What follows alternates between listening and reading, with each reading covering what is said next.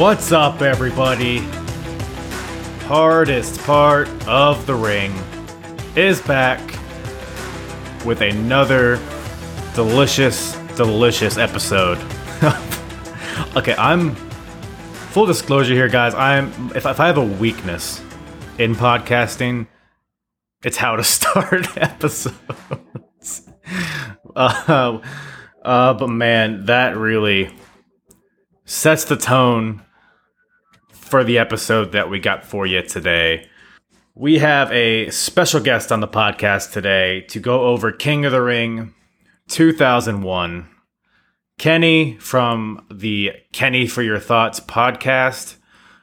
If you are not already listening to Kenny, I definitely strongly suggest that you give him a listen-ski, either on YouTube at Kenny for Your Thoughts. You can also find him on Twitter and Instagram at AKFYT Wrestling. And just a really, really fun podcast. You know, I strive, and that kind of goes into this episode. My goal here isn't to monotonally spit facts at you. I'm not trying to. I'm not all kidding aside, all business. That's not what this podcast is supposed to be. I got into podcasting because it's fun. I listen to all sorts of wrestling, comedy, TED Talks. I listen to everything, right?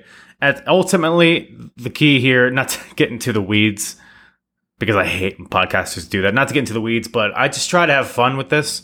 And I think this episode today is probably the most fun I've had podcasting. If you can tell, this episode is a little longer than my episodes usually are, but that's just because me and Kenny had so much fun. Just like, I don't know, man. I tried to keep it on the rails at the beginning, but ultimately I was just like, okay, this is what this fucking episode's gonna be. Unfortunately, I feel like he brought my true personality out, which may or may not drive you guys away, but we'll see. But really fun episode today. Like I said, Kenny for Your Thoughts podcast. Check that out after this. Listen to this first, you assholes. But yeah, King of the Ring 2001 occurred on June 24th, 2001 from New Jersey. And man, just a really good show. It kind of kicks off the invasion, which definitely a divisive topic there and a lot of missteps along the way. But, you know, there was some good stuff in the beginning. You have Booker T coming in. DDP is, he's there. He's doing stuff. No Sean Stasiak, though, so no cause to really pay attention yet. But, this show was just another, like a lot of these 2001 shows, really well-rounded. The main event, you got Stone Cold defending against Chris Benoit and Chris Jericho. Heel Stone Cold at his finest. You also got a great culmination of the King of the Ring tournament this year. If you don't remember, the Final Four is kind of where this pay-per-view starts. We got Team Wreck. That's right. Rhino, Edge, Christian, and Kurt Angle. All are real-life friends. And I think that really translates well into a great story and some really good wrestling matches. In addition to that, you obviously got that legendary Shane McMahon versus Kurt Angle street fight. And I mean, ultimately, man, Kenny will say this in the episode, but it's pretty much the Kurt Angle show. And that is not a bad thing at all. So I won't ramble anymore. Let's get to it. King of the Ring 2001 with ya boy, the hardest part of the ring, and Kenny from Kenny for Your Thoughts podcast. Yeah, the 3.5-inch one.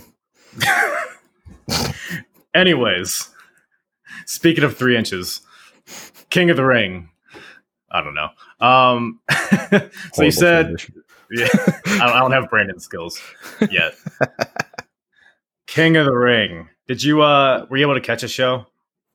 So I haven't, but I've seen it often enough that I pretty much know what went on at King of the Ring 2001. Yeah, there's honestly, I mean, 'cause I watched it back, and it was pretty much what I expected. Were you watching like live during this era? Oh, so I was definitely like, to give you my backstory. I've watched wrestling since I was like 3, dude. So like anything from like 1989 all the way to today. Like if you tell me, have you seen it? I 100% saw it live. And then what's weird though is like, I don't know. There was this period in 1993 where my friends are always like, man, you know everything about wrestling. But for some reason, this one period in 1993, like I know nothing about, like for some reason, like I can't answer questions. And then I realized it's because I lived in England for 6 months and the time difference and stuff like that. So I was like, that was 93. So I was like, yeah. And I mean, they had the Lex Express going on. I was like, look at these fucking Americans. Yeah, I unfortunately did not get to live through the Lex. Or I lived through it, I guess, but I wasn't watching. That is a lame excuse. Just because you're not alive doesn't mean you can't watch something. Look! I'm working my way through it. I just did a King of the Ring '94 episode with somebody, and what? How much is this guy? How much does this fellow weigh? Is he one of the wrestlers? The best thing about Art Donovan, damn it, you should have given me that episode because I would have went off. The best thing about Art Donovan is how it's not even that he didn't know shit. It's about how he didn't know shit. Like he comes out, Lex Luger comes out. He's like, look at him. He's like, made in the USA, Lex Luger, the American pride, the pride of the American people. And then Art Donovan, who's the fella in the American flag? It's like, son of a bitch. You couldn't connect the dots right there. It's like, dude, they have Art Donovan, that's Lex Luger. Yeah. Like the fuck, man. My favorite part is that they're like trying to like get him involved like in the beginning of the show. Macho and Gorilla are, and like literally like 5 minutes into the show, they're just like, they give up. This. Yeah, and I don't know why they decided that Art Donovan should commentate the whole event. That's what really confused me, because it was like just one match. Just have him do the King of the Ring final, and like it would have been fine. Have him be a fucking special guest bell ringer or something. Like they have him there. They're in Baltimore, so they want some local flavor for the local audience that can't hear him. What? Let me ask you. I didn't even think about that. They can't hear his damn commentary, and then not only that, what football player is known for their speaking skill? Not in a good way. Nobody. Maybe like LT and stuff, Randy Moss. But you get my point. Is like, as a general rule, football players are not talkers. You have him like run in and tackle somebody, but he's old by that point. So, but still, oh my god, horrible decision. Maybe we'll run that back one day. King of the Ring '94. What episodes is that on? I'll just be Art. In fact, here's what we'll do. I'll listen to the episode and I'll just do ad libs like Art Donovan that don't make sense in the middle of you two talking. I love it. So you two will be like, you'll be like, Owen Hart was a good, blah blah blah. And it's like, who's the fella with the long shaggy hair? It's like when movies put commentary in the background, like on DVD extras. It'll be like that, but for a podcast. Dude, our first our third episode ever, to tell you how humble our beginnings were. Brandon decided to fuck up the recording. He didn't record it, and so he had to go back in and listen to the episode, which had someone else on it too, and he had to respond accordingly in every silence part and try to remember what he said. And that was the beginning of our podcast, because we recorded like 3 episodes right off the bat to kind of give people. And that didn't go over so well. I'm just picturing Brandon like trying to organically transition. Oh, it wasn't like good. Record like, good point. Anyways, stop, record. And dude, just keep doing that over and over again. He's gotten so much better. As like, all jokes aside, Brandon has gotten so much better at like knowing when I'm trying to tell him something without telling him something. Like if I'm saying something, he knows like, okay, Kenny wants to move to the next topic. Right. He's a good transitioner. Yeah. He's definitely transgender. Very good. Very good transgender. It's pretty much what I was saying. Yeah. What was I going to ask? Speaking of transgenders. Yeah, what was I going to ask you? Hold on. I had a question for it, and I don't remember what it was. 3 inches flaccid, 5 erect. Perfect. Thank you. That is exactly what I needed to know. Hold on. You're welcome. You cursing on the podcast? Yay, nay? Fuck no. Okay, I know. That's the answer I give people too. When they ask me that question, I'm like, "No, Get that shit out of here." I said, don't fucking curse on my podcast. Yeah. No, that's all good. Let it all fly. Cool. So yeah, King of the Ring, man. It was this is kind of like my favorite era in wrestling because I was like 8 years old at the time. So I was like young enough to kind of be a little naive to things, but kind of old enough to follow everything. This is like the last, just like short story. This is the last pay-per-view I watched until I took a break. And I took a break because I got in a fight with a kid down the street. And my parents thought that the fight was because my aggression was because of wrestling, that I was watching too much wrestling. So they like banned me from watching wrestling for like 3 months. What's your ethnicities? You're mixed? Filipino. You're Filipino. What else? Like I'm like a quarter Filipino and mostly white. Other than that, see, it's the white side because I'm a quarter white, so I can say this. So that's where the naivety came in because you see, my parents were ethnic enough that they were like, "Oh, it's in his blood to fight people." Like, because I'm half Malaysian, so I'm right next door to the Philippines, and then I'm technically, I guess, a quarter Guyanese and a quarter English. And oh yeah, definitely. My parents knew that aggression was in my blood, no matter what I did. So they never like banned me from doing anything. They knew if I like hit a motherfuckers just because he talked bad to me. Yeah, it happens. I don't think my parents are, because my dad is like completely white. That's kind of what I was thinking. I was like, it sounds like a white parent. That's literally, I was like, it sounds like a white parent to say that. It's the wrestling's fault. Exactly. You Malaysians are the aggressive. Dude, we're like tribes people, bro. I was trying to think of a slur, but I don't even know if there is. I know. I can't think of a Malaysian tribe slur either. I don't know. You know, it's all good. It is what it is. Wherever Speaking of Malaysian tribes, do. Fuck, where are we? Where are we even now? King of the Ring, 2001. Yes. No Art Donovan, but still a good show, regardless. Amazing show. Really good show. I think it was kind of like the last good Attitude Era pay-per-view, in my opinion, because this really kind of kicks off the Invasion. With Booker T coming in at the end and stuff. I'm actually offended at that because I really liked Invasion.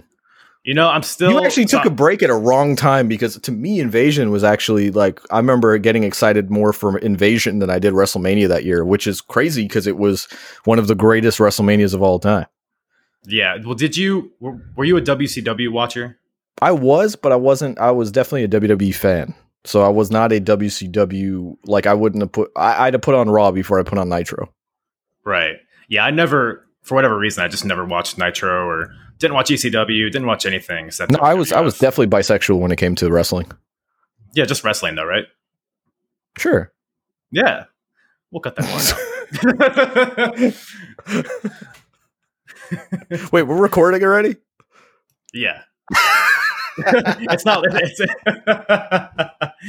live. Don't worry. It's all good. I mean, I'm going to keep this all in. I was going to say, I don't know if you listen to my podcast, I definitely am not like a edit things out kind of person. Like I say whatever stupid joke comes to mind and that's about it. No, yeah, absolutely. Especially when I do podcasts with other people, I pretty much but yeah, man. So King of the Ring 01, I did take a look back at it. I think it was last week.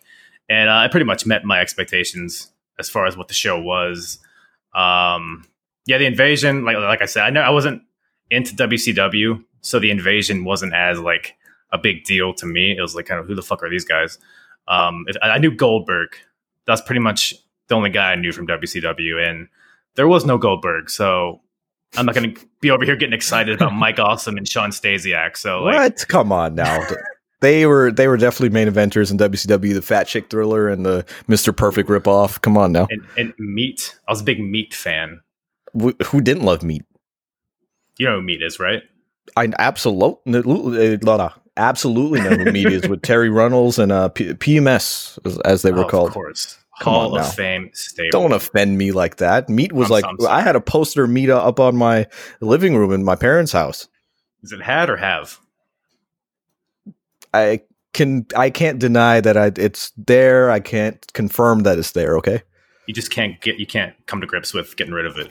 Let's just say I'm not a vegetarian. I was just gonna let that sit for as long as I can. Let that marinade. Wait, let that marinade. Oh, we're having fun. Like any good meat should. Aren't we all having fun here? Never put us in a room together again, because this is horrible. This is the worst thing we've ever done for either podcast. All right. You said you did not want this podcast to go 3 hours long, but goddamn, here we are. But we're having too much fun. This is the thing. It's Let me full disclosure. I don't like when it goes 3 hours long and it's monotone. When it's like people having fun and you don't want to take it off, like, you know, that is completely a completely different vibe. You know. Yeah, I've listened to 5-hour podcasts before, right? Not at once, but like, you know, eventually. Right. But like, yeah, but then you get the hour monotone of like King of the Ring 2001 was an event where held in New Jersey. Of happened, and I'm like, okay, can we wrap this one up, please? Yeah, that's actually like my first couple podcasts were like, because nowadays I do like this retro stuff, but back then I was doing like, this is what happened on Raw, this is what happened on SmackDown. And I would go through the whole week, and I was boring myself doing it. But you see, you had the wherewithal to the same thing with me. It was like we used to recap every show, and I would get irritated if we missed something on the show. And like now, it's almost like, you know, as long as it sounded entertaining, and even if I talked about nothing, you know what I mean? That's a lot better than 2 hours of me talking about the show. Exactly. Like you and Brandon are not the most informative duo. But right, you're entertaining, and that's kind of like that was by design. And that was like I was like, how many people are informative out there? You know what I mean? Yeah. But the reason, and I hate to point out this example because I think if you listen to my podcast, you know I hate him.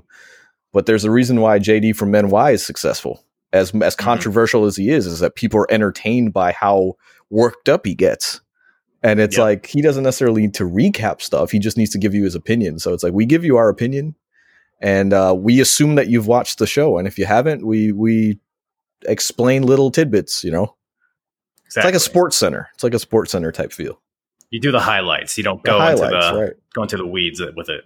Like, why am I going to talk about X-Pac on the King of the Ring 2001? The hell am I talking about X-Pac in this event? Oh, we're going to talk about X-Pac. I know. We're going to do a deep dive on X-Pac. Okay, you know what? Are you this is a very divisive subject that I've gotten into with a few people. Did you like X Factor or no? So I was pretty indifferent to X Factor. I was actually pretty indifferent. So I liked the 1-2-3 kid growing up. So I liked X-Pac per se. I liked him in DX. So I like almost gave him a chance, but he disappointed me. It's that sort of thing. He's like the kid that, you know, like my kid where I'm like, look, I'm not angry. I'm just really disappointed in you. Yeah. But Uncle Cracker, though.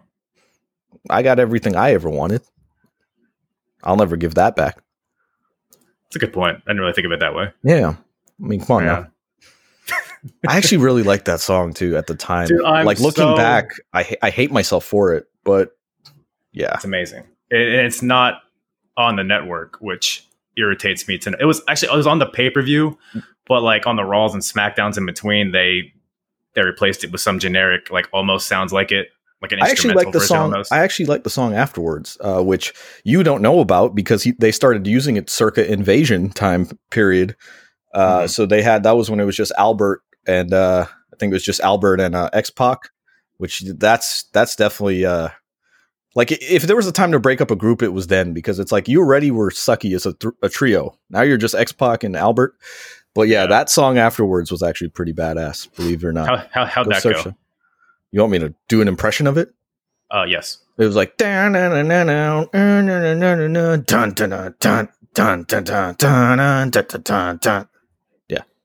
that's my impression of it. I think that's the version they replace Uncle Cracker with on the network. From what you just did, it sounds very similar. Yep,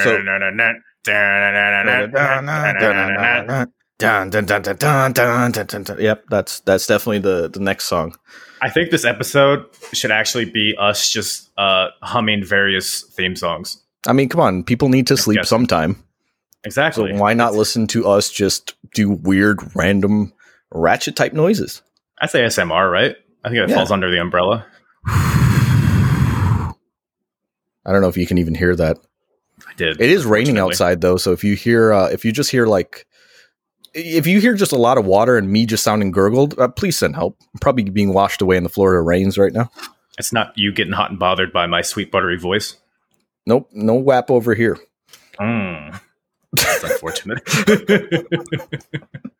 Speaking of wet pussies, King of the Ring 2001. Wait, what about Matt Hardy? He is wet. He's a very moist. It was just the first. I know it was the first match, so that's why I was like, yeah. Nothing against Matt Hardy. Hold on. Was he even on the show? Pretty sure he's on the pre-show or something, if not the first match. I don't watch Sunday Night Heat. I'm not going to go and watch 2001 Sunday Night Heat. I'm pretty sure he defended the European title against. I bet he did. Against Justin Incredible of all people. Yeah, man. Talk about X Factor. There it was. That is, man. He is incredible, isn't he? Oh, I don't even. I want to like Justin Incredible. He's like one of those guys. I liked his ECW stuff, so it's like I almost can't make fun of him. But oh my god, Justin Incredible. You see, I've only seen him in WWF, so that is that's horrible. Justin Incredible is you saw a jobber. That's kind of like seeing like who EC3. Like if you only had EC3 based on his WWE career, that's pretty much what it was. Justin Incredible was like important everywhere else, which is crazy. I'm working my way there, man. I'm doing these like retro reviews from the mid 90s. Like I said, I did the King of the Ring 94, and I'm working my way and eventually going to start incorporating ECW. So hopefully it ages well. I'm going to be very disappointed. Unlike Justin Incredible, who hasn't aged very well. But anyway. Oof. Did he lose all his hair? How do I respond to that? You don't.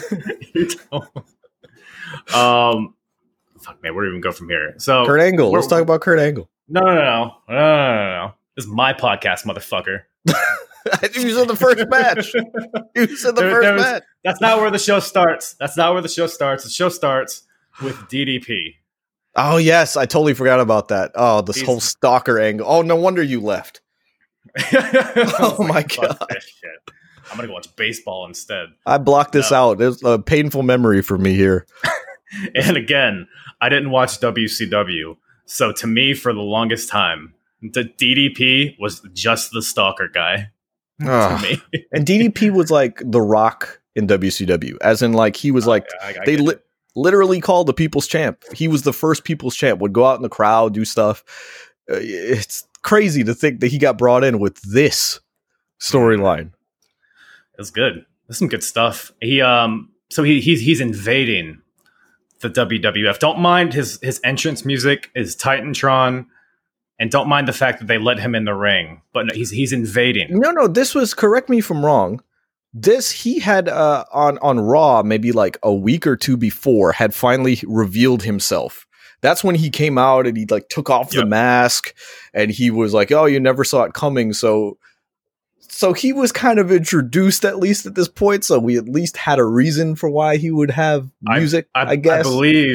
I believe that segment ended with security like chasing him out, though. If I remember correctly, this was a few weeks ago when I watched this. So you are kind of right, because then it's like, why would a WCW guy have his own entrance video and entrance music? I think that's just an omen for what the invasion would end up being. It only got better. No, much better. Much better. But actually, now I'm looking at my notes here, and I guess in his promo in the beginning of the show, he's like, "Don't worry, security. Undertaker made sure I had access to the arena," or something to that effect. So I guess that's how he explains it in kayfabe. They tried. I guess. Undertaker made me get entrance music. Yeah, he probably produced it too. He's probably back there with Jim Johnston. At least some vaguely similar music to his WCW music. I was gonna say, at least it didn't sound like Nirvana. Man, people forget. Better. People actually forget. By that time, DDP was actually using a different theme song, which his WWE song is kind of based off of. So yeah, a little tidbit for you kiddos over there who wanted to know about DDP's theme music. I know you stay awake at night wondering what themes he used. I know I do. I only remember his TNA theme, to be honest. Which was a ripoff of the Nirvana "It Smells Like Teen Spirit" song. It sure was. If that's not TNA in a nutshell, I don't know what is. Let's rip off the ripoff. Exactly, but it's been ripped off so many times that nobody's going to even notice. It doesn't even sound like the same thing at this point. Exactly. So In now fact, it it's sounds unique. like an old Cisco song. I think that fits old Dally there. That Can I thong get his song, full yeah, name? that thong fits Mm. Dally. But yeah, good little deal there with DDP. Going to get his ass kicked later. Which brings us to the first match: Kurt Angle versus Christian. So if you don't remember, so the King of the Ring was the final four on this show, not like the final fucking 16 that there was in 1994, which they had to have like 2-minute matches. Yeah, I thought this was good. I thought that being just the final four was like a good change of pace as opposed to like previous King of the Rings that were like they try to fit the whole tournament in one night, and then like you said, you know, if things go awry or a match goes long, the next match is a run in finisher and pin, and it's like what the hell just happened? Legitimately, you give X Pac and Owen Hart 2 minutes, but you give Yokozuna and Crush like 25 minutes. Yeah, because they're in a tag title match. But that's, whatever it is, yeah, that's criminal. First of all, it's insane. But yeah, I agree. They did. I do love the setup here with the final four, and especially considering all four of these guys are kind of intertwined in some way. Yeah. They were team Rec, or they unofficially, mind you, they were never official stable, but they used to call themselves Team Rec, which is Rhino, Edge, Christian, Kurt Angle. That is true. I didn't know. I forgot Rhino was included in that. I thought they were just kind of friends of Christian and Where Edge, the hell did you think the R came from? Really cool. I'm gonna be honest with you. I thought it was Eck. In fact, as we're talking right now, I do think it's Eck. No. It was Eck. So okay, so here's the thing. There was a Team Eck, which they allude to on Table for Three, but there was a Team Rec as well when Rhino got added. So there's both. We're both right. Okay, we were both right on this. I promise you. Yeah, I'm gonna Google this after. And hey, what do you know? You stopped watching around this time. Okay, I was watching this at this particular pay-per-view. I was watching. It was not until I think it was actually after Invasion. I will bet you good money. I will put my podcast good name on the line and promise you there's a Team Rec. Okay, yeah, that's bold. Yeah, I hear you clicking. You're Googling it now, aren't you? Yeah, I'm typing in Team Rec right now. Hey, look, Team Eck, later known as Team Rec, was a professional stable. And where'd that R come from? Yeah, did you create that article? I did. Just now? I did. You've been typing that up as we've been talking, haven't you? Yeah. I got nothing better to do with my life than be right about everything. Too bad this is being recorded right now. It's going to be very embarrassing for you. If you could edit this out, that'd be nice. We'll see what we can do. A little money on the table. So yeah, Kurt versus Christian is the first match here. I thought it was a really good. Because this is kind of like the first time Christian and Edge are branching out on their own, really. So I think Christian more than held his own with Kurt here. Kurt wins with man.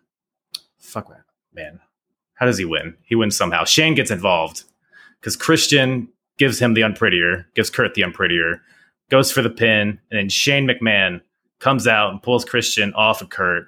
And the reason he does this is because they have that infamous match later in the show, and Shane is trying to tire out Kurt, trying to get him fatigued so that he can kind of bring him down to his skill set, I guess. So that's what leads to Christian losing here. Kurt wins, moves on. And fun little tidbit here. Kurt actually got a concussion during this match. I thought his concussion was in the fucking street fight. I thought it was in the street fight too. Yeah, so that's news to me. It was because I watched they did a really good Untold series on this match on the network. And I learned that there. It was just a random ass belly to belly that Kurt gave to Christian, and the way his head hit the mat. Concussion City. He did used to kind of like throw his neck back when he was earlier on his career to kind of really bridge with those. So I can definitely see why he would like get a concussion just landing on the top of his head or the back of his head there. It's crazy. He's an animal. He goes full throttle, and the fact that he has 3 matches on this show and he's still putting out a really good match. Oh, I was gonna say that later on. This is definitely Kurt Angle's event. This whole pay-per-view because three matches. Dude, yeah. And crazy. Not pacing himself at all. I mean, this is probably like a 10-minute match, about maybe a little less. Yeah, but this I think like at least 8-9 minutes around that there. And he gave full matches. This wasn't like, any squashes or any like shenanigans or anything. Like he gave full matches all night. Absolutely. And that we'll get into it, but the street fight was like the length of 2 matches. Yeah. insane, but it didn't feel like it because it was entertaining No, pretty much the whole way not at through. all. Not at all. Speaking of entertaining, we got some Rhino action coming up for you. Rhino versus Edge. Pretty good match here. I don't remember Rhino being as awesome as he was. I remember hating Rhino for some reason. Going to point it out. I was actually going to point out that I don't think Rhino gets a fair assessment in WWE because of his neck injury in 2002. He got derailed from there. But it was like Rhino was looking pretty good for a while. Like he was about to be the next guy. And he later on would go on to like feud with The Rock, like, and make him look like, you know, The Rock would sell his gore like $1 million. So I think Rhino was supposed to be a world champion in WWE. And a lot of people were like, what are you smoking? But you watch that period back, just like you said. And it's like, you could tell that they had some faith in Rhino. Yeah. Yeah. And he's involved with, you know, the Stone Cold and Chris Jericho and Chris Benoit, who at the time are obviously on top. So I always thought, you know, thinking back to this time period, I always thought Rhino was kind of a lower card guy. And he did spend a lot of time, you know, as like hardcore champion and stuff. But even that, I mean, he made that title his own. That, I don't know if you've seen this match or you remember this match. Backlash 2001, Rhino versus Raven. It's like a 10-minute match, but it's one of the best matches you'll ever see. It's a hardcore match, but that is like one of my favorite matches ever. Yeah, and that was post Mania 17. So yeah, definitely a good match. Raven is another guy who was pretty damn underrated in that time period too. Yeah, for sure. I think he's still around during this time. I think he's not around too much longer. I don't remember if he sticks around during the Invasion. Does he? He did. That's to tell you how bad he was booked, because Raven was definitely in the Invasion, but he fell to the wayside as opposed to some of these bigger stars. And I think if Raven had been given the ball for the ECW side of things, I think he could have made the Invasion a lot better than it was. Yeah. I think they focused too much on WCW, and they had some heavy hitters on the ECW side. RVD, for example, that they did kind of pull the trigger, but kind of didn't. But anyway, more so than really anybody else. Him and Booker T are really the only guys, because they like take WWF guys and just put a WCW label on them. I think they did that with Test, Kurt Angle, Stone Cold. It's really silly shit. So convoluted at a certain point. Yeah, I mean, otherwise, like you said, if they just use their homegrown talent, like you said, the Ravens, the Rhinos, even guys like the Dudleys, who are original ECW guys, I think if they took that approach. They did. They did, but they half-assed it. They did this whole again. You might not have seen. No, you were watching around because it was when they turned maybe the next week or so, and ECW entered the Invasion, and it was kind of like that was the next month, so you missed it. So I think I was like, I did watch the Invasion. It was like mid-Invasion that I stopped watching. Gotcha. I mean, I get it. I get it though. It was executed so poorly. I think it's just the expectations that everybody had. It was like that girl that I always wanted to go out, and then I went out with her, and I was like, wow, you really you just do not click. Like Hulk Hogan? Is that the girl? I went out with Hulk Hogan, is what you're trying to insinuate? I live in Tampa, but I mean, me and Hogan, like, I can't confirm nor deny that me and Hulk Hogan have had relations, brother. I mean, you know, it is what it is. His track record isn't as great as it should be. So, I mean, he put me over. That's all I'll say. And he doesn't put anybody over. So yeah, exactly. There you go. Thank you. Dang, picking up what I'm putting down. I like it. I smell what you're stepping in. So, Edge versus Rhino, good match. Spear versus Gore. Wait. Hold on. Let me sidebar. How the hell did we go from talking about Edge and Rhino to talking about Hulk Hogan? Where'd that come from? I think there's a horn on a Rhino, which transitioned into Hulk Hogan and his genitalia or something. Something like that. I have to go back and revisit. Rewind the tape. Rewind the tape. Somebody tweet me and explain it to me, because I'll never make sense of it. This is why I need a chat. I need a live chat for people to let me know on that. Absolutely. Edge wins with a little impaler action. Again, really good match. I think these guys gelled really well together. I think all four of these guys, I mean, obviously they're friends, so there's like an innate chemistry there, which, I mean, every match in this tournament on this show was good, I think. What about Absolutely. You? No, I can't. This is one of those events where I could just watch it because it's such a good event. And I can't think of like anything good per se. You know what I mean? Because it's so good that it's like it's just a good event. Yeah, Besides the street fight stands out.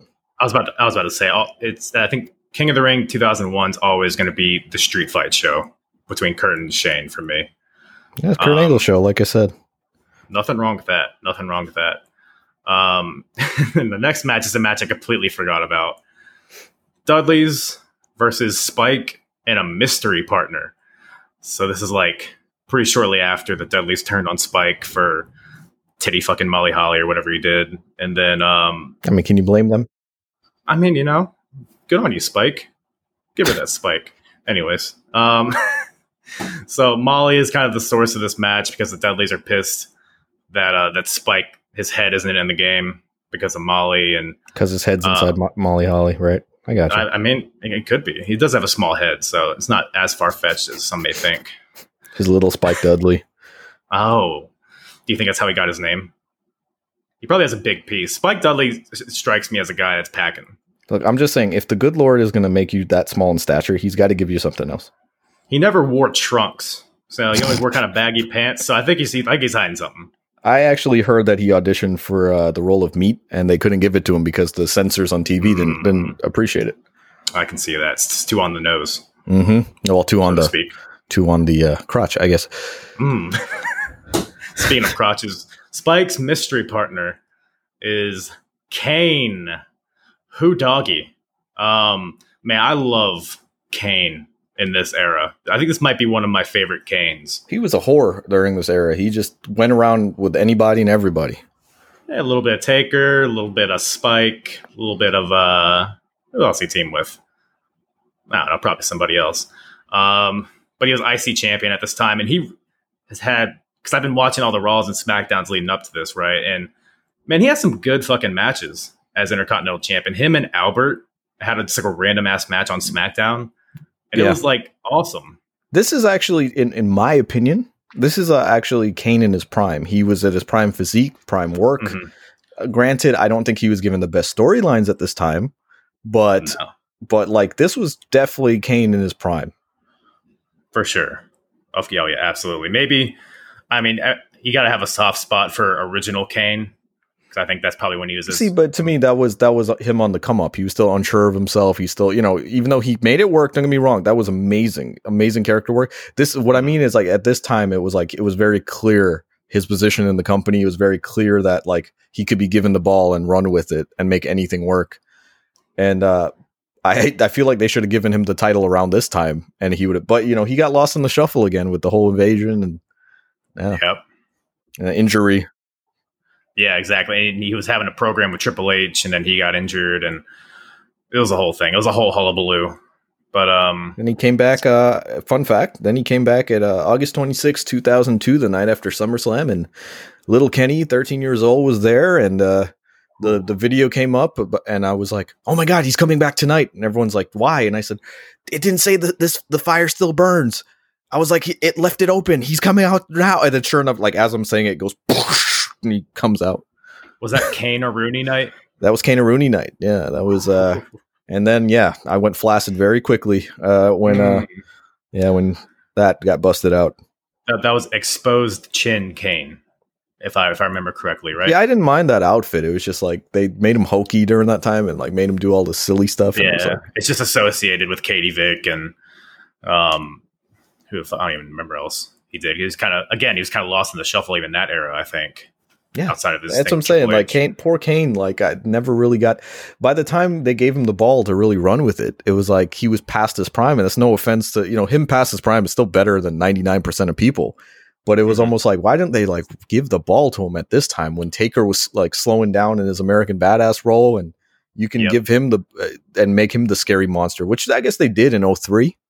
I was about to say that's probably like you could also make an argument that was peak Kane too, because. I mean, he was just because masked Kane, it's like, okay, he's kind of cartoony. He's kind of pro wrestling, but then Kane takes his mask off and he becomes like this legitimate psychopath. How crazy is it that it took him taking the mask off to look scarier?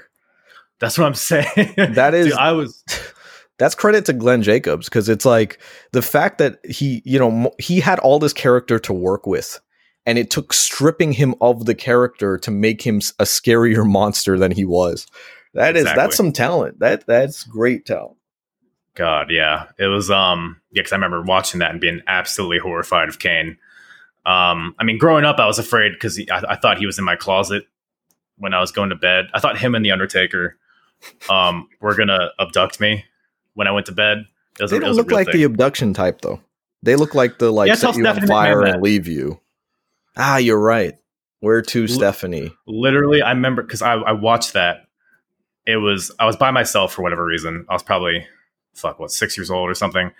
It was thunderstorming. I was in the living room by myself, and I'm watching Undertaker abduct Stephanie. And from that point on, I was terrified of being abducted. I was just going to ask you, to this day, do you have like an irrational fear of being like abducted? I mean, I probably take more looks back than a normal person does.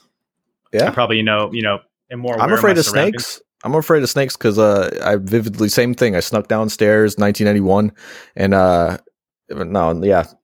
91. Wow, crazy. I was like 2 or 3 or something. And I saw Jake the Snake set a snake on Macho Man, and to this day, like I flinch a little bit when I see snakes. I get that. I I brought Jake the Snake Robert up to my girlfriend. This is like when we were first starting dating. First of all, there's no way someone like you has a girlfriend, so I don't believe that. It's not made up. Just don't ask any more questions. She's also in the closet. That's where that's what it is. No, she's a blow up doll in your closet. That's the only logical explanation. She may or may not be a mop. I cannot confirm nor deny. Well, okay, Perry. It's like the era we're in now too.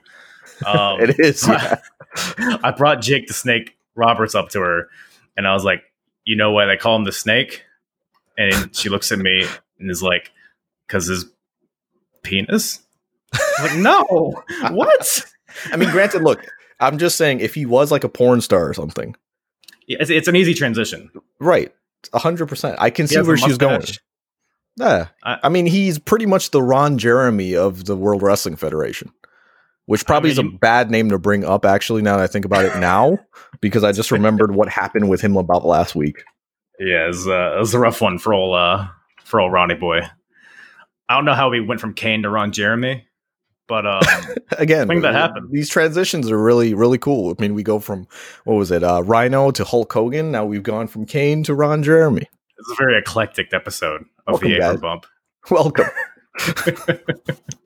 I don't know who won this match. Who cares? Really. This match. The Dudleys won with the 3D, etc., etc.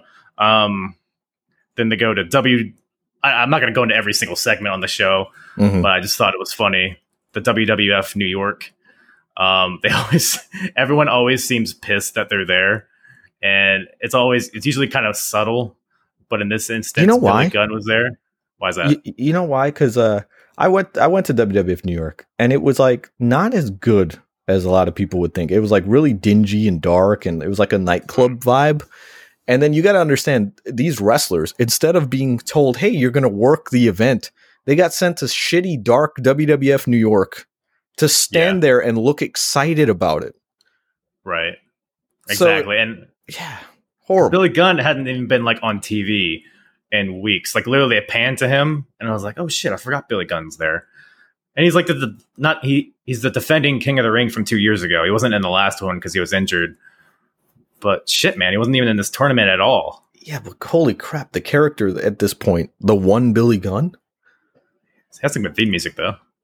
Yes, say theme music be damned. The Mr. Ass song was a lot better. They used the same singer, but it's kind of the same. No. Go listen to the one Billy Gunn song and tell me it doesn't sound like an 80s freaking sitcom. I mean, is that a bad thing though? If you put it to the intro of Full House, I promise it goes. Man, if that hasn't already been done. It has to. Whoever's out there wants to become famous and go viral, just do it. If it hasn't been done already. It's going to get 0 views. Nobody wants this. Wait, it's not my podcast. Shit, what do we have after this? Kurt Angle. So again, let's recap. So we're talking about WWF New York and somehow got into Full House. Yeah, I think it's the seamless transition. San Francisco, New York. That makes sense. It's a place. They're both places. Yeah. That is a good point. I didn't think of it that way, but it all makes sense. Everything ties together here. Speaking of tying together, we have the King of the Ring tournament all tying together here with the finals. We're having fun. Kurt Angle versus Edge. Again, awesome match. Still, Kurt is still not pacing himself, even though my boy is concussed and he has a brutal ass street fight coming up. Let's also point out that like he's defending his title, right? Because he was wasn't he the previous year's King of the Ring? Yep. So he correct. So he was a 2000 King of the Ring. So I think it was like almost like we looked at it as like a lock that he would win this match because he was just so. This was a different Kurt Angle. I mean, he was just at the top of his career at this point. Yeah, and going into this, he's on such a different level. And even though Edge, Christian, Rhino, they're all great, but like as far as hierarchy, on the that's roster, kind of what I'm getting at. Is like I don't want people to lose sight of the fact that like we don't remember what Edge became, because at this time Edge was like a mid-carder at best. He was still a tag team guy. He was still a tag team guy, and this would be the equivalent of like like a Ricochet versus a Drew McIntyre or something. Like this was like, okay, very obvious who's going to win here kind of thing. And Kurt Angle was only in the business a year. You know what I mean? He'd won a world title already, a King of the Ring. But yeah, he was next level. He was up there. So I think we thought it was a lock, Exactly. Honestly, I would have guessed that they would have went with Edge versus Christian for the final. Right. Which I'm surprised. It was too obvious. I think it was too obvious, with where they were going with the storyline to kind of just put them against each other, because it was like they had a whole program to work matches against each other. They didn't want to like make it like boring at a certain point. Right.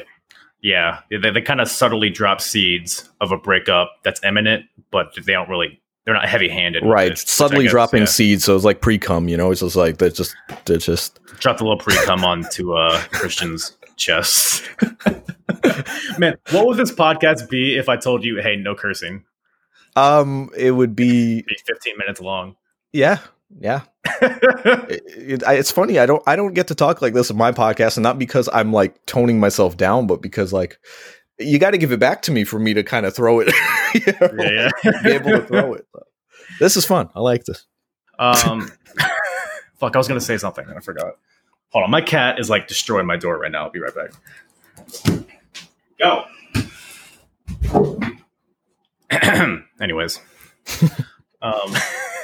Wait, so your girlfriend was tearing up the door and then you told... Well, that was kind of mean. And then I hit her and told her to clean the kitchen. That's what I heard. And I was like, wow, okay. Yeah, we'll edit this out though. It's fine. Just don't say anything. Man, what was I gonna say? Whatever. This probably wasn't important. We're talking about Edge and Kurt Angle. Yeah, just a couple guys jostling in the ring. That's what. So I think also Kurt being in the finals, I think stems from his match with Shane, because obviously Kurt's on such a higher level than Shane. So I think they want to kind of tire Kurt out in kayfabe and in real life, I guess, but to kind of handicap him in this match with Shane. I think that might have been the idea here. And let's point out, I think this was like really good booking by WWE.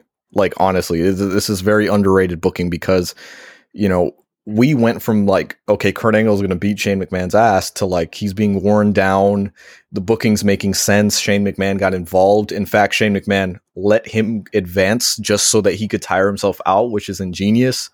So there's a lot of going on right here, even though it's one continuous storyline during the night. But they did it so well that, by the time we got to the Shane McMahon match, it's kind of like, okay, it all made sense. Yeah, for sure. And another point I want to point out is that not only does Kurt have 3 matches, but like there's not a ton of matches on this show. Yeah, exactly. Like he doesn't have like 3 matches in between to rest up. There's literally like 6 or 7 matches on the show, and maybe another segment or 2. Yeah. So he has like so little downtime in between matches too. Yeah, and these are quicker matches. These are like less than 10 minutes. They gave a lot of time to the last 2 matches. and rightfully so. But these are So basically, Kurt Angle's out there, wrestles an 8-minute match, 9-minute match, somewhere in that ballpark, gets to rest for like another 9 minutes, comes back out, does one more, gets to rest for about 20 minutes, comes back out, and then has to do another half hour. It's like crazy to think about. Like, he was dead. When you say next level, like, I don't think Rock or Austin could have done this, No. Yeah. Kurt Angle is a machine. I don't think I think he gets credit, but I feel like he should be higher up on a lot of people's list. I think he gets kind of not thought about as often as he does, or as he should. Yeah, and a lot of people forget, like, he had no business being as good as he was that soon. This was a year into his run. Yeah. It's crazy. Yeah, I think people forget about that, because it seems like he's so ingrained in what they're doing at this point. It feels like he's been there forever, but he's still a rookie. Not only that, it's like the period in which he came. Like, he came in with The Rock, Triple H, Stone Cold. Like, he came in, had Benoit and Jericho. You know what I mean? Like, he came in with some like heavy hitters, and he still managed to find his way to the top. Yeah. Hardcore Holly. Come on now. Oh man, just all the stars. Right. I forgot to mention the biggest one. S.A. Rios, all of them. S.A. Rios. Meat. I mean, let's not forget Meat. Beaver Cleaver. Beaver Cleavage. Cleavage. You're right. Do you know anything about wrestling? God damn it, Chaz. God. You remember when the head not the head shrinkers. What were they called? The headbangers? Come on, Mark. What were they? They were the fucking. I'm calling you a Mark, by the way. I don't think that's your name. I know. It's not my name. The Headbangers is their name. Is it Headbangers? Remember when they randomly just came back in like 2016 on SmackDown? I mentioned it actually the other day, and it was like crazy. I'm like, why did they come back? And freaking Spirit Squad came back during that time too. I mean, Spirit Squad was at least like involved in a storyline that involved Dolph Ziggler. So it like almost made sense. But I missed that SmackDown. That SmackDown where they would just pull stuff out of their ass and see what sticks, and it worked. That was an awesome period. SmackDown. The glory days. Let's just sit here and reminisce for a second. Okay. Thanks. Anyways. So, et cetera, Edge wins the King of the Ring. I guess they're just strapping the rocket on him here. Although it takes him a while to really click. Because this is like the first. I loved Edge during this time, and even I was like, what the hell? Like, what are we doing with? Yeah. I didn't like Rob Zombie Edge. Don't get me started on that. I know. So I'm a theme song guy. Like, I always like when I was 9, I would like edit songs. Like, I could edit a WWE edit real quick and make a Titantron. Like, I was definitely that kind of guy. I mean, you could see it from my graphics on my podcast. Like, I'm always been that type of person. And I never understood when you want to hear me sing a theme song. The Rob Zombie one started off, "You think you know me," and he went, "You will never know me." Yeah, my Durango. But for some odd reason, they took out that second quote, and it always pissed me off. It was like, what? Remember that at all? More so, like, why would you arbitrarily go back and say, you know what, that second quote doesn't belong? I can think of a reason why. It's because it's stupid. Damn it! What do you mean you will never know him? We know we've been here for years. What does this even mean? The fuck is a Rob Zombie? Zombies in wrestling. Fun fact, just because I remember stupid things. When they advertised that album around that time period, for a couple of weeks they called the album The Sinister Surge, and they fucked up because the album was called The Sinister Urge, and then they fixed it. I don't like either of those. Well, Sinister Urge made sense because it's freaking Rob Zombie. I don't know. Is that... I'm not really up to date on Rob Zombie. He was a very erotic vampire type guy. What are his urges? Well, whatever they are, they're sinister. Yeah, I was about to say. Send some sinister ones. Do you remember Forcible Entry? Do I remember Forcible Entry? I love that album. Wasn't Creed on that album? Probably. It sounds like a thing that would happen. I need to pull out the old Google ski because I found it on Spotify. Because there's some old wrestling themes that I like to like work out to, And Yeah, I work out to albums. Bull Nakano's theme song personally. Gets me hype. The Tokyo Express theme song. Dun, dun, dun, That's racist. dun, dun. Oh, it was 100% racist. It was. You're not that kind of Asian to where you can do that. But that's how the song went. You're C Asian. Yeah, I'm like the Spanishy Asian, not the like Asian. That's what I say. Filipinos are kind of like the Mexicos of Asia. Yes, I always say that. Like we're the Hispanics of the Asian world. Yeah, smelly and wet. Anyway, got nothing to say there. Why am I'm ruining my brand by being associated with this podcast right now. all the these MP3s are in my possession. I could do it with I could just have that. MP3s, we're doing MP4s, brother. We're going all the way. God damn it. Oh man, forcible entry. Nothing to get us back on track than X-Pac. No. Can we move on? Not only X-Pac, WWF Light Heavyweight Championship. And Jeff Hardy. You forget that title still existed around that time.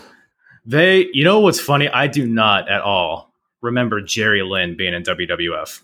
So actually, when we were talking about ECW earlier, I was actually going to mention, like, why the fuck did they have Jerry Lynn on Sunday Night Heat as opposed to putting him in the ECW roster? Like, whose oatmeal did Jerry Lynn piss in?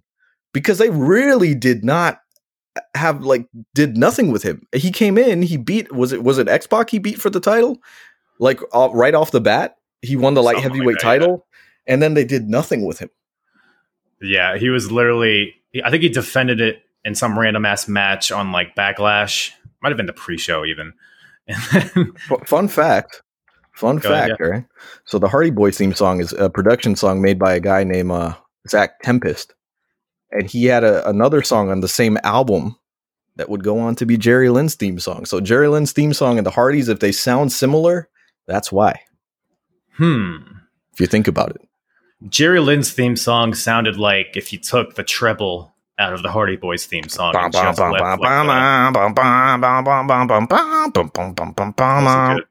it was pretty bad. I didn't like it. You're talking about the song itself, right? Not my impression.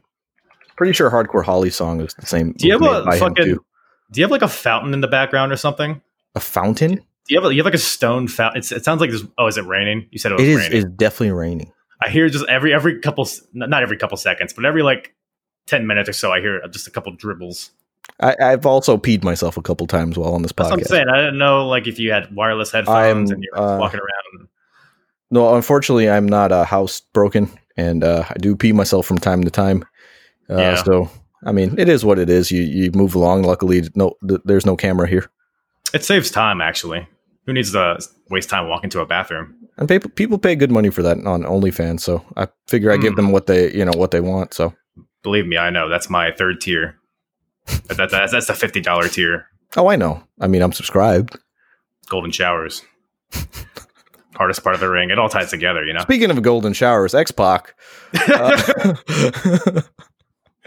There you go. Now he's getting the hang of it, folks. Yeah. Transition back into it. Fuck, man. Okay, yeah, it's a light heavyweight championship match, you know. And it's Jeff Hardy. It's like this should be a good match, but I don't really remember it. It was fine. I would have rather seen like 1994 X-Pac versus like 2008 Jeff Hardy. So this was that weird time period where the WWF decided, like, we're going to pretty much put the Hardys separate. We're going to have Edge and Christian break up. So this was a weird time period. Yeah, so because this is the first go around with the Hardys splitting up, but this one wasn't. This one was like a half-ass kind of thing. You know, you had Matt Hardy with the European Championship. Jeff Hardy would go on with the light heavyweight and then Intercontinental and stuff, but they didn't like fully split them, and they would come back together at like the Rumble 02 around that time period. Did they? Because I don't even remember. Did they actually do a split? No, this was like kind of like how the New Day gave the endorsement for Big E to kind of go off on his own. This was like a quiet, like, we're still the Hardy Boys, but we're kind of doing our own thing. Which is so bizarre because this is fresh off of that TLC match at WrestleMania with, you know, the tag team division is as hot as it's ever been and now you're Yeah, going to take that's 2/3 of those teams and split them up. there were some missteps here. There were definitely some missteps. Yeah, it was. But don't worry, we got X Factor to hold down the tag division. So X Factor and Kai and Tai. Hey, first of all, you don't talk about Kai and Tai like that. All right, I'm not. I'm talking about them in a glowing way. choppy your pee. That's a good point. That's a good point. No third tier for you. No, not anymore. Can you keep people off of OnlyFans? I'm gonna find a way. Ban you. Well, you don't know my screen name. Chunky Lover 53, by the way. Well, now it's out in the open. Well, I'm changing it to 54. So. Oh man, I'll never find it then. It's very incognito of you. Thank you. It's very retribution. What happens after this? Okay, so we get a little segment ski backstage in Commissioner Regal's office.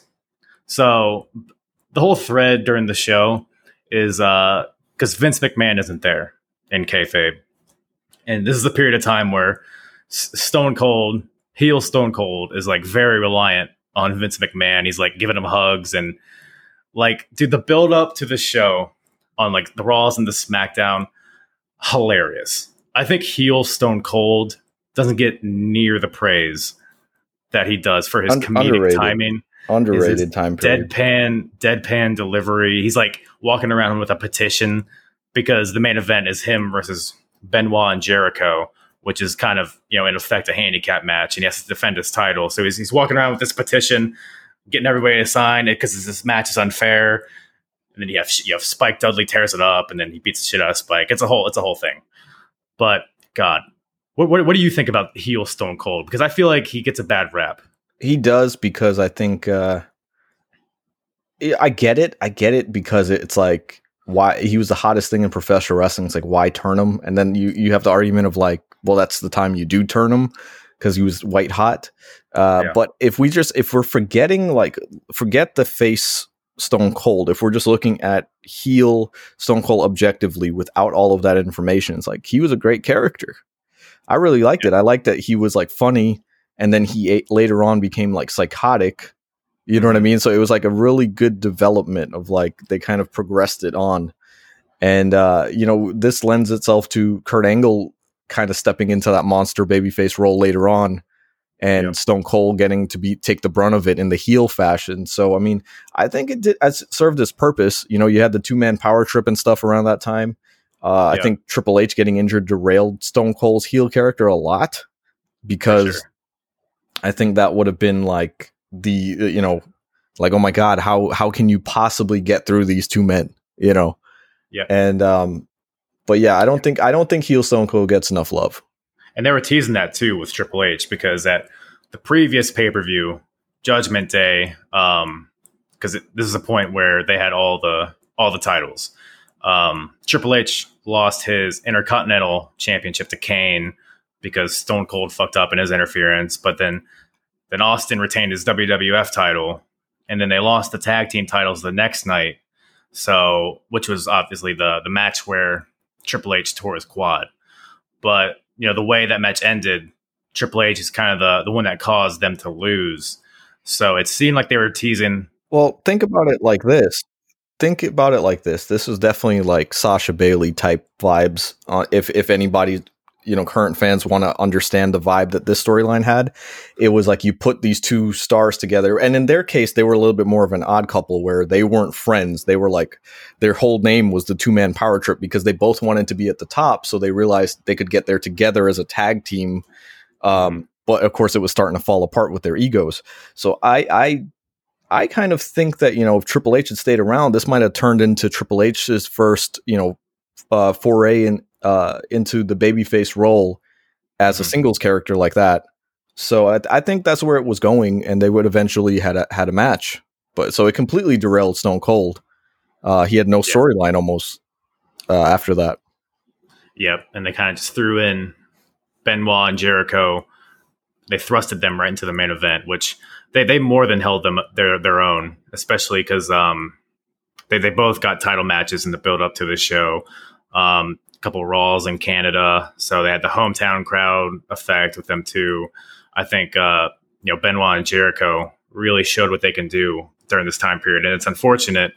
I mean, we can get into it later, but this is Benoit's last match before his spinal surgery. Yep. So, which is unfortunate. I didn't know that until after the show, which kind of sucks because he was kind of running on all cylinders during this point. I knew this was the show. Yeah, this was the show that did it. Yeah, a lot of broken bodies in this show. This show is a show full of injuries. If you really pay attention to the card. Yeah, but the biggest injury is DDP's ego, because the next segment is the.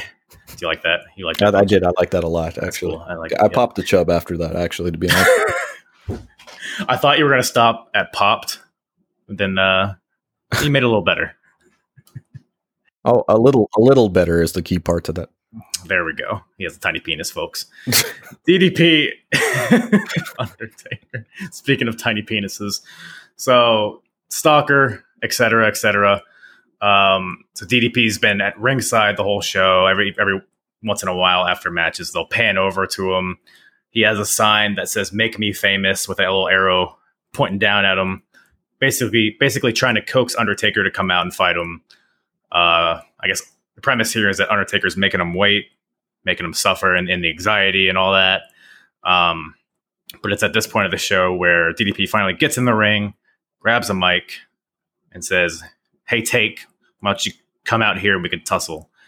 So Taker obliges. He comes out with Sarah, his wife at the time, takes his time getting to the ring, puts on his gloves, and then just beats the shit out of DDP indiscriminately. So I think people try to push the Vince wanted to make WCW look bad a little too hard, but I feel like in this case, like, what else could be the purpose here? I feel like DDP, if they really wanted to make him look good, should have gotten the best of Undertaker in a cheating way, of course. You know what I mean? Like poke him in the eyes or hit him with a low blow or something, run through the crowd. Like they could have done something, but yeah, he just got the shit beaten out of him. It's like at that point, and again, I'm, full disclosure, I would pick the WWF over WCW any day in the 90s and 2000s, early 2000s. But I was like, why do you make DDP, who is like one of the biggest stars WCW had? I mean, it really set the tone for the invasion right there, because it's like, you should have made WCW look so strong going into that when they lost, it would have meant something. Yeah, exactly. Yeah, in this segment here, I mean, it didn't even have like a conclusive ending, because it ends with Undertaker giving DDP a big boot. DDP kind of like jostles out of the ring, lands on his feet on the outside, and just kind of runs out through the crowd. So it was kind of like a blue ball ending to it, even with that, because it had been such a built up thing with all the Stalker videos and DDP revealing himself and sitting out there all show. It was this big built up thing. It was like the first big star that's jumped over in the invasion. So I feel like people had a lot of expectations for it, and it ended up just being a very, very wet blanket of a segment. I like that. I like that verbiage. It's good. It's good. I thought about it a lot. I know. I could tell that was prepared. I have a script, actually. I know. I'm kind of reading off of it right now, the notes that you gave me. So yeah, you got them. Okay, that's good. That's good. Now is now the time to put you over and mention how big you're. Anyway, never mind. That's after the next segment. Okay, great. Don't get your timings fucked up. Sorry. I have it time stamped for a reason. Okay. Okay. Sorry about that, boss. Okay. All right. That's cool. So now is the moment everybody's been waiting for. Kurt Angle versus Shane McMahon. Who doggy? I like this match because, I mean, it was about what I remember it being, but when I kind of thought more about it, it made it that much better, because both these guys are out of their comfort zone in this match. Because Shane's, he's kind of a spot guy. He's a guy that jumps off of high things. He's not the guy that goes out there and wrestles, and that's exactly what Kurt Angle is. And at the same time, Kurt Angle isn't a guy that does gimmicks. He doesn't use kendo sticks and steel chairs and all that shit. So I feel like both those guys being on the same plane in that respect was a really cool element to the story. And God, what can you say? The obvious, glass not breaking when Kurt is trying to throw Shane through it. Shane calling him a pussy and making Kurt try extra hard. Oh yeah, I mean, if nobody knows that, I think like you said, that was in the WWE Untold. Like he flat out when he was when Kurt couldn't get him through, he called him a pussy and basically was working Kurt Angle's ego. He's like, "Oh yeah," and then threw him. That's when he finally was able to get him through. So and you can see it on his face too. Oh yeah, he was pissed. He was pissed. Obviously he was going to be pissed anyway since he was messing up. But yeah, Shane just took it to a completely different level. Yeah. And for anybody that doesn't know, the reason the glass didn't break is because it was reinforced to withstand the pyro that was in front of it. The pyro from the beginning of the show, like, and all that heat. So they reinforced it so that literally it wouldn't just crumble like sugar glass would. Exactly. And I guess the memo didn't, I guess it got lost in the UPS car because it did not get to Shane or Kurt. Or maybe it did and they just said, fuck it, let's try it anyways. That's some shit that Kurt would do, I think. But sounds like it. Yeah, man. So obviously, dude, I watched this again and I remember the spot. I don't remember how audible Shane's head was hitting the ground. But you know what's funny about that? I said the same thing, but I think it's because, right? And maybe I'm speaking for you, and I probably should because, you know, whatever I say will probably be better than what you say anyway. But good point. But no, seriously, I think the reason we don't remember it being as loud as it was because we didn't process the fact that sound was his head. I literally remember that sound, that pop, and just thinking like, oh, like, you know, it was just a sound that happened on the camera, like it picked it up. But now that when they've pointed out like that was the sound of Shane's head, that's when I go, oh my God, like just for, you know, all intents and purposes, Matt Hardy had a concussion hitting concrete this week. You didn't hear anything. And it was from like 50 feet. Yeah. Not 50 feet. I'm exaggerating. You hear me? I think it was 50 feet. It's at least 140. Something like that. He's 500 pounds. Yeah, absolutely. Hulk Hogan is. 7'4". Yeah. Depending on the day. Sometimes he's 8 feet tall. Or is that Andre? Giant Gonzalez. Ah, yes. El Gigante for you WCW fans. Speaking of El Gigante, Kurt Angle and Shane McMahon. So, so they finally get through all the glass with like 12 suplexes or whatever it was. They're all bleeding. They're all concussed. Kurt Angle's tailbone is broken.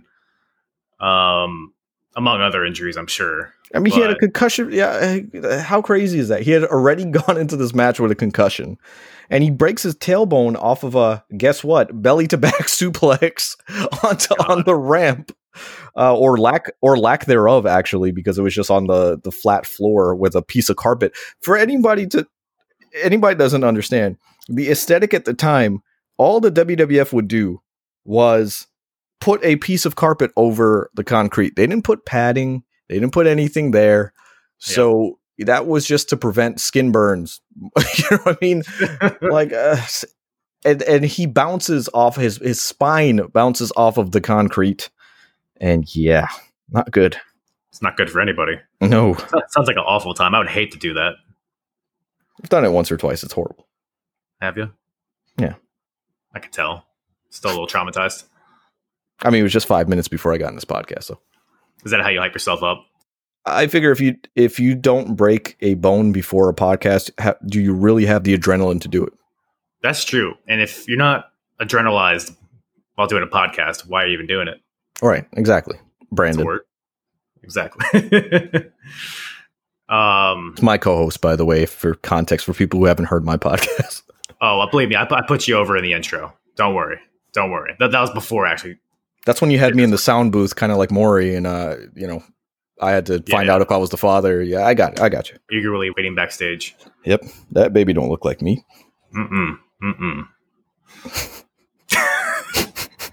But yes, this match, awesome match. I feel like if anybody listening, if you haven't watched this match, stop what you're doing right now. Put your baby down. Tell your wife you'll be in bed later. Punt kick your baby out of the room. Go watch this match. Don't take no excuses. Because seriously, even if you don't care about the King of the Ring or anything else, you don't even care about the storylines that happened, just go watch this one match, because this is one of the best matches in like WWF history. And that's not an exaggeration. And that's freaking Shane McMahon's in there, a non-wrestler. You know what I mean? Yep. It's crazy. It's crazy, like, to think about. I remember watching it live thinking how good it was, but even watching it, 19 years later, which is ridiculous that it's been that long, but 19 years, it's still up there. Mm-hmm. Absolutely. Definitely one of my favorites. Probably top 20, maybe. I mean, it's just right below Alundra Blaze versus Bull Nakano. So I actually have an unhealthy obsession with saying Bull Nakano randomly. I've never heard anybody mention Bull Nakano more than you during this podcast. I mentioned it tongue in cheek. Full disclosure, I don't really care about Bull Nakano, but it's almost like my way to derail wrestling fans. I'm like, like Bull Nakano. The funny part is I tweeted something about Bull Nakano tongue in cheek, and Rachel Ellering tweeted back because she's a huge Bull Nakano fan, and told me that she has a lawn gnome of Bull Nakano for some reason, and I felt really bad. Why does that exist? That's the first question. And the second thing is, like, I felt really bad because I was like, I don't want to tell her I was kind of just taking the piss out of Bull Nakano here. So now you're committed. So now, right. So now, when this podcast episode blows up and you're famous and stuff, Rachel Ellering is going to have heat. I'm going to have heat, I should say, with Rachel Ellering. So thanks a lot. Man, if there's anything I don't want, it's for you to have heat with Rachel Ellering specifically. That's the one thing I try to avoid with this podcast, actually. Yeah, but you're not doing a good job at all. Man, I'm probably doing the worst job. But speaking of doing a good job, Kurt Angle versus Shane. Oh, man. Look at this guy over here. Segway McGillicuddy over here. That was my nickname in high school. Thanks for that. Thanks for reminding me. I can tell. I see it in your eyes. I'm looking at you right now. Kurt Angle gets the win with an angle slam off the top rope. Oh, a brutal angle slam at that. Yeah, which is it's crazy to think that's not probably in the top 5 gnarliest bumps of the match. But still really good looking. And I don't know if you remember, but this whole angle started with Kurt Angle having the ceremony. Right, because he got his medals stolen from Chris Benoit. Then he won them back in a ladder match, as you do. And then he's having a ceremony on Raw. Shane is on the podium, like in the number 1 spot, and then Kurt goes and Angle slams him off of it, which is basically, I don't know if it's supposed to be foreshadowing. It probably wasn't, but in a way it kind of was, because that's basically what ended this match here, just from a higher elevation. So good little tidbit there to end this match. But yeah, good shit all around. And again, I just want to drive the point home. No matter how good we are on the mic right now, we will not ever be able to convey how good this match was. So please just go watch it. It is amazing stuff. Yeah. And it is definitely worth the, I think it's like a 26, 27 minute match, and you'll never know that it was that long. No, not at all. It felt 13 minutes to me when I was watching it. It was much better than Jon Moxley versus Kenny Omega at Full Gear. You're going out on a limb there. You know why? Without getting into a whole conversation. I always sometimes feel like less is more. And I'm like, if this same match had been an hour long, kind of like Moxley versus Omega was, and it was that hard hitting, at a certain point, you just don't want to see a human being take that much punishment. Yeah. And that's really what it was. So it's not a knock at that match as much as I'm like, why did it go so long? Yeah. And I mean, like you said, we could get into it, but to not get in the weeds, that Omega Moxley match, it was just very like, why is there a barbed wire trampoline over here? Wait, you don't have one? I have one in my backyard. I had to get rid of it, remember, from the fight earlier. I didn't get into details about the fight. That's kind of what happened. Well, I borrowed it from Superhuman. Fuck this shit. Did you see, not to get on a Superhuman tangent. Hey, fuck it. It's my podcast. Let's get on a Superhuman tangent. Do what you want. He posted a video recently, because I kind of tuned him out for the past couple months. Yeah, me too. He's become kind of big time. But he did a video where some guy took a weed whacker to his chest. I saw that one actually. It's funny. I haven't seen him in months, and same thing. I saw that one. Maybe you retweeted it. I don't know because I saw it. I honestly might. That sounds like a thing I'd do. Yeah, it does sound like it. I'm like that was stupid. So yeah, definitely something you would do. Yeah. But yeah, I saw that and I'm like I feel like people jump the shark sometimes. I'm not going to mention names, but I feel like he's done as much as he can do. Yeah, I mean, he might still have a following. Who knows? I know he did a few like indie wrestling shows too. But it's like when you get a following, it's like, and it's something like that. I don't know. It's like I feel like you can expand on that and do something else. We want him to do a fucking podcast? Yeah, let him. Actually, you know what? I'd listen to it. Right. If I called this dude right now and tried to get an interview, you wouldn't listen to that interview? Man, I hear he doesn't like interviews. This is for all the gigolos, gigolettes. You know, he would talk his ass off. He would make a lot of noise. That's for sure. Yeah. Lots of collections. It actually makes me feel uncomfortable listening to the sounds he makes. He makes more noise than my ex-girlfriend did. Well, you know, I can see that. I miss you, Susie. I don't have trouble believing that. Did you see? What was her name? That's Susie. Oh, I don't know why. It sounds like a stupid name to me. I don't know. I hope her name's not really Susie. No. It sounds like the go-to made-up name. Like, I don't think I've ever seen a Susie in real life. You think I'm going to tell these marks and real names? Come on now. Yeah, you're right. That's all fair. That's all fair. That's the Patreon kind of content. You got to pay for that content, brother. Yeah. Hogan's taught me well. That doesn't work well for me, brother. I'm not putting Susie over. Speaking of getting put over, WWF Championship. I can't believe this is my fault, by the way. I said, let's do an hour. I'm pushing it past the boundaries because I'm having so much fun. So thank you for having me. Of course. That's what this podcast is meant to be. It's just a bunch of bullshit with some wrestling sprinkled in. You stole the premise of my podcast. Damn. Well,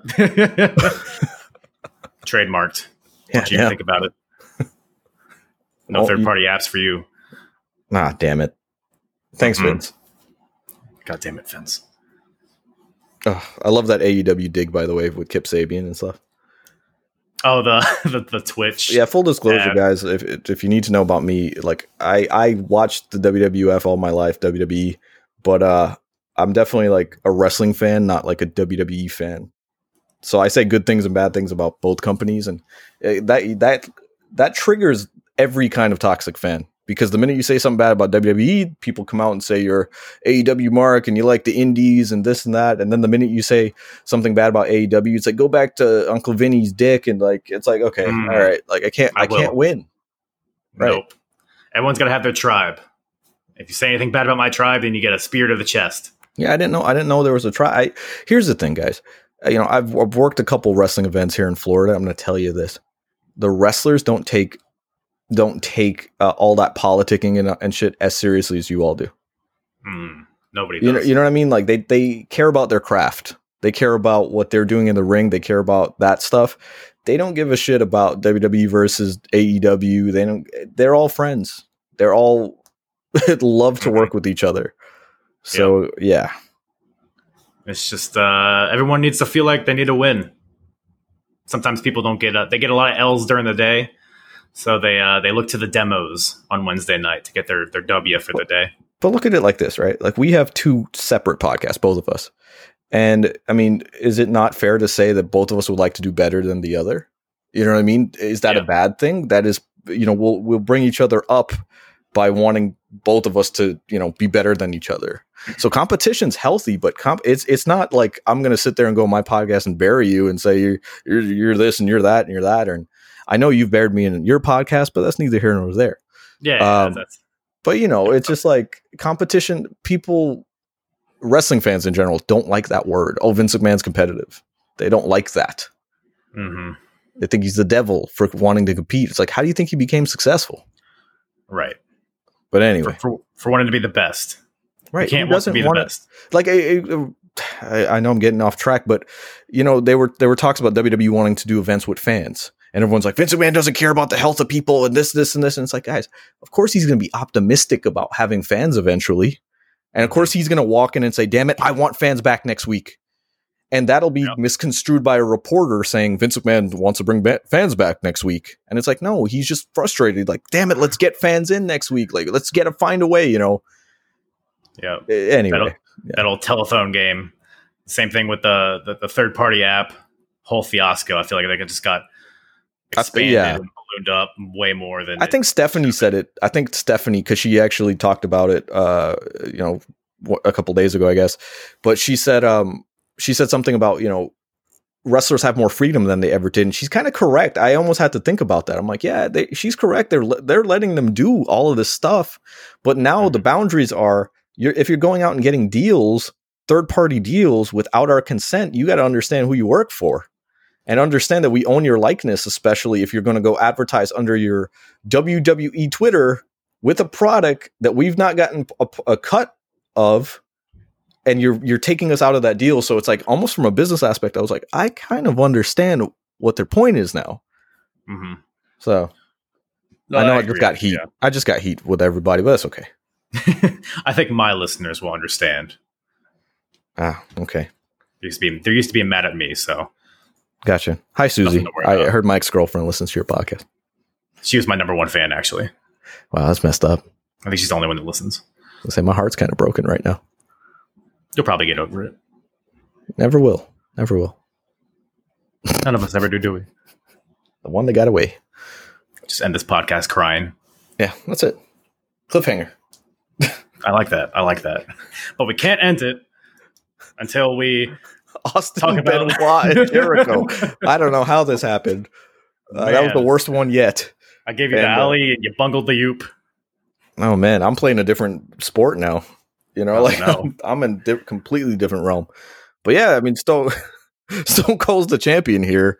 Like you said, I think Triple H would have been involved in this one because remember, there was it was supposed to, the match he got injured in was Jericho Benoit versus Triple H and Austin. So what I've heard, I forget where I heard this. It could be bullshit. But Fatal 4-Way?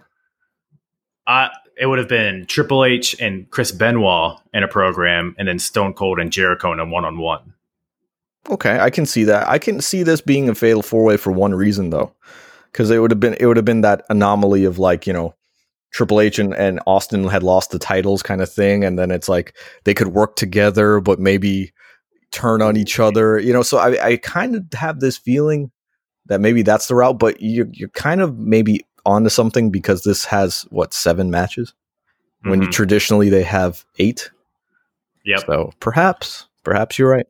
But to your point, that makes sense because Triple H kind of cost them the tag titles. So this could have been his way to make up for that and helping Steve Austin retain. But there's also the added caveat is he going to help Austin or is he going to turn on him for his own gain? So I feel like that could have been something good too. Yeah. And I feel like this match, because of the circumstances, because it was the Kurt Angle show, I barely remember this match. As in, I know this was a good one, but it's I barely remember it. It was okay. And I think what really hurt it was the fact that it followed the street fight. Yeah. Because the crowd was zorped after that street fight. So they weren't dead. I'm not going to say they were dead, but they were definitely not as lively enthused as they were earlier in the show. Enthused. There's the word. It's a good word. It's a great word. And you could tell that, and that kind of, in my opinion, that hindered the match a lot. Even though everything they were doing technically in the ring was solid, I feel like it just had no heat to it. And the ending was, I guess before the ending, we got to mention the 5-time. 5-time. 5-time. That's 3. 5-time.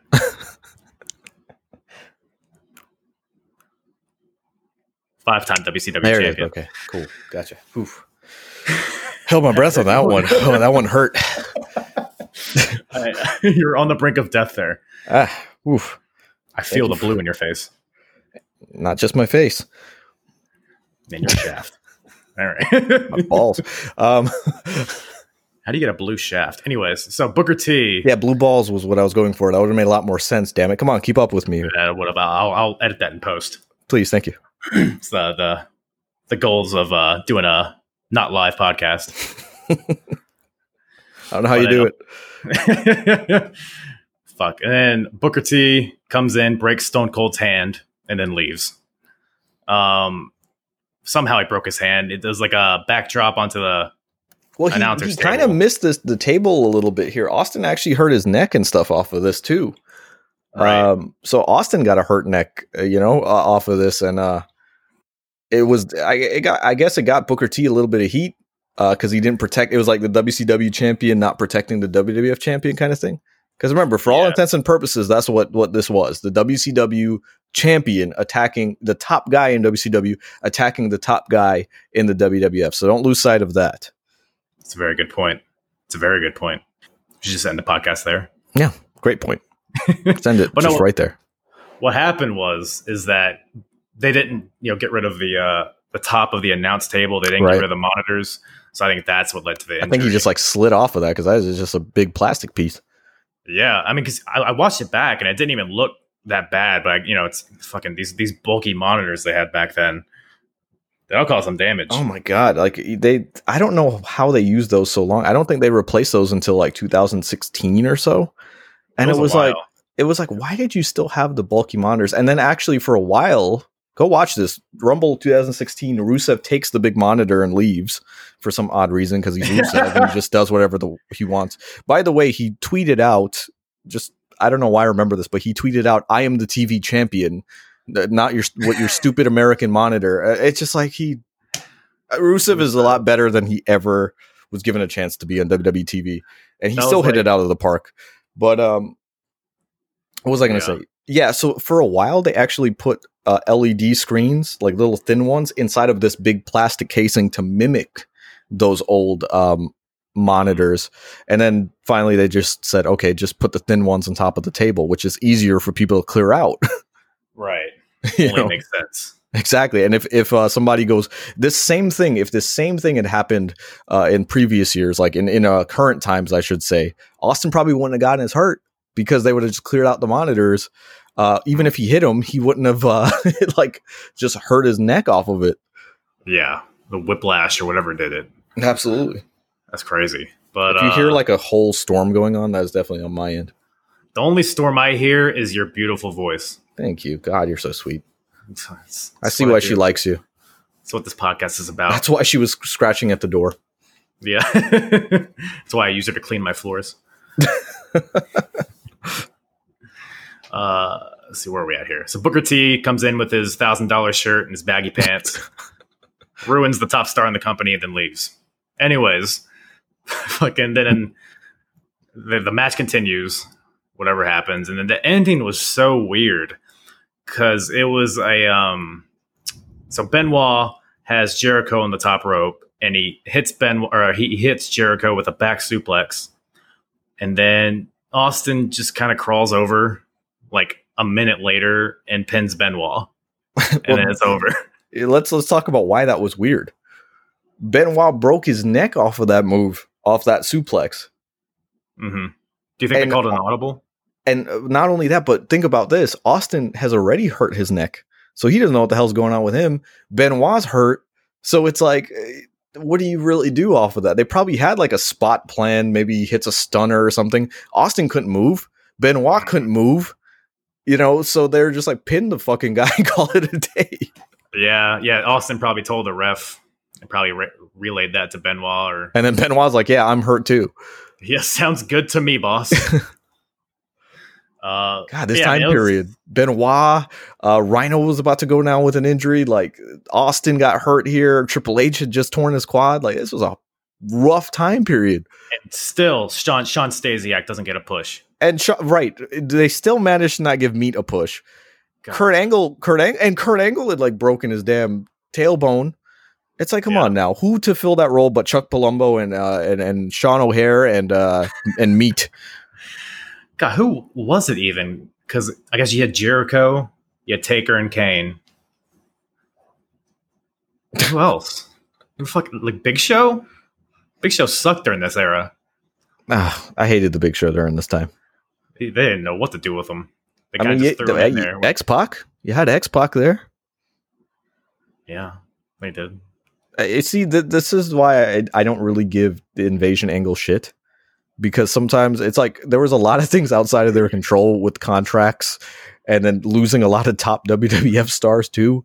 Yeah. And it's like, what I do give them shit for is like, why didn't you just put WCW on the back burner, make people for kind of, I guess that's bad business if you make them forget about it. But I feel like if you had run this angle in like 02, it'd have been a lot different. Yeah, for sure. You wait for, Hogan and Goldberg, guys like that. Because all of those guys eventually came in. Flair, Hogan, NWO in general, Goldberg.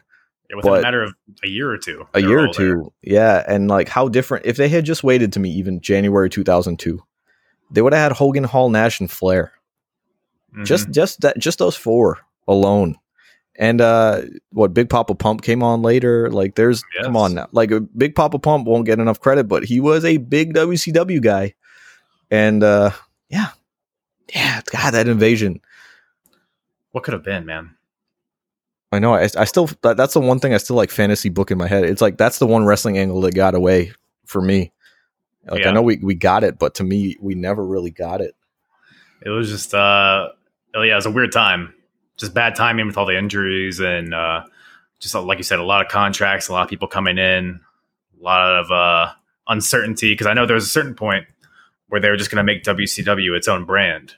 Well, they tried it with that test run. They're basically going to take away SmackDown and put WCW in that time slot. But I mean, we didn't want to watch Buff Bagwell for 2 hours, Nobody does.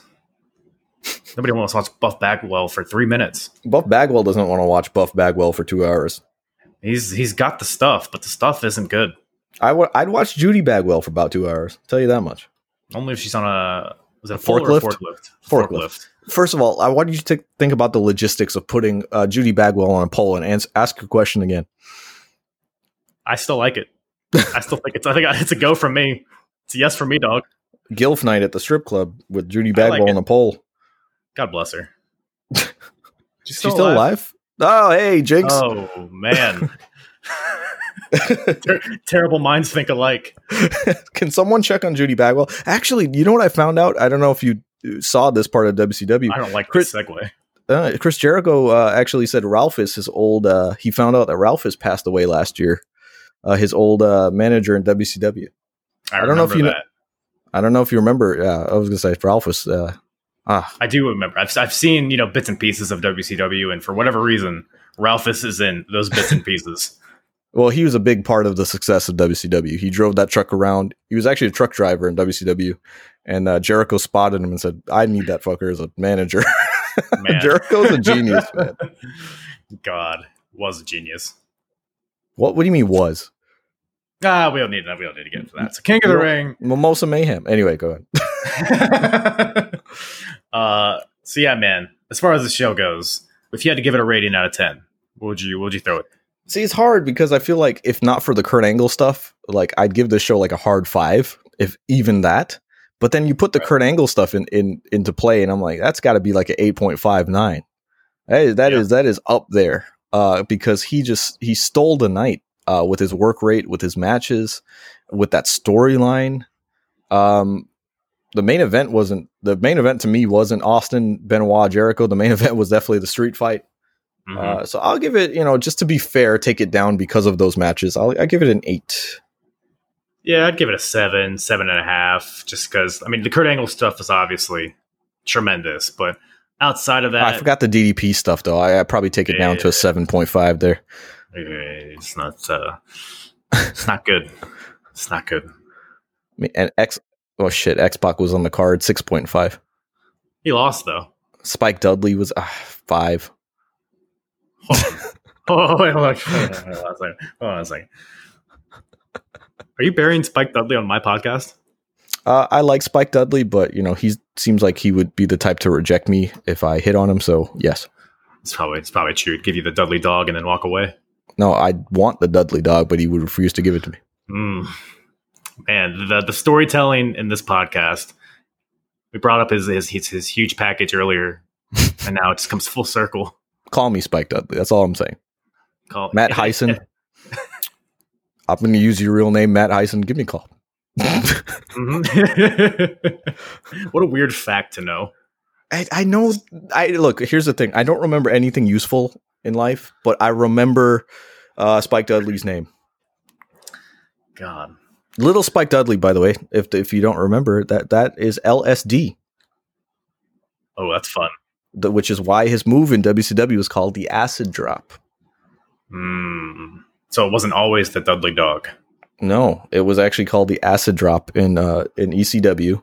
And Little Spike Dudley was literally an acid reference. LSD. How did that company survive? Like I said, it didn't. Bounce checks. Fun fact, I talked to Chris Hamrick a lot. I'm sure you've seen him pop in on the podcast, on the live chat for some odd reason. Yeah. And yeah, he's told me some stories about ECW and when he worked there. And yeah, you wonder how the company survived. It was a good time while it lasted, but man, did that flame was a quick burst. Yeah, in the grand scheme of things, definitely. Fuck, man. But what better way to end your podcast about the King of the Ring by talking about ECW and Spike Dudley's real name and LSD? Yes, no better way to end a podcast, in my opinion. Yeah, make sure you leave this guy some reviews and things like that. Come on, guys, show this guy some love. I yell at them to do it. They don't do it, but maybe somebody not yelling at them, not berating them. Maybe that's the key. Please, guys, if you like this podcast, just leave a nice little review, ski, please. See, that's how you gotta do it. Just talking sound bites. Do it nice and soft. Make them really pay attention. With a little touch of Eric Cartman in there as well. I'm not even gonna try. No, you already did. Little review ski right there. Okay. I was gonna shout, but I can't. My cheesy boobs. I can't see. I can't try. I'm not even gonna try. Please don't. I wish you hadn't.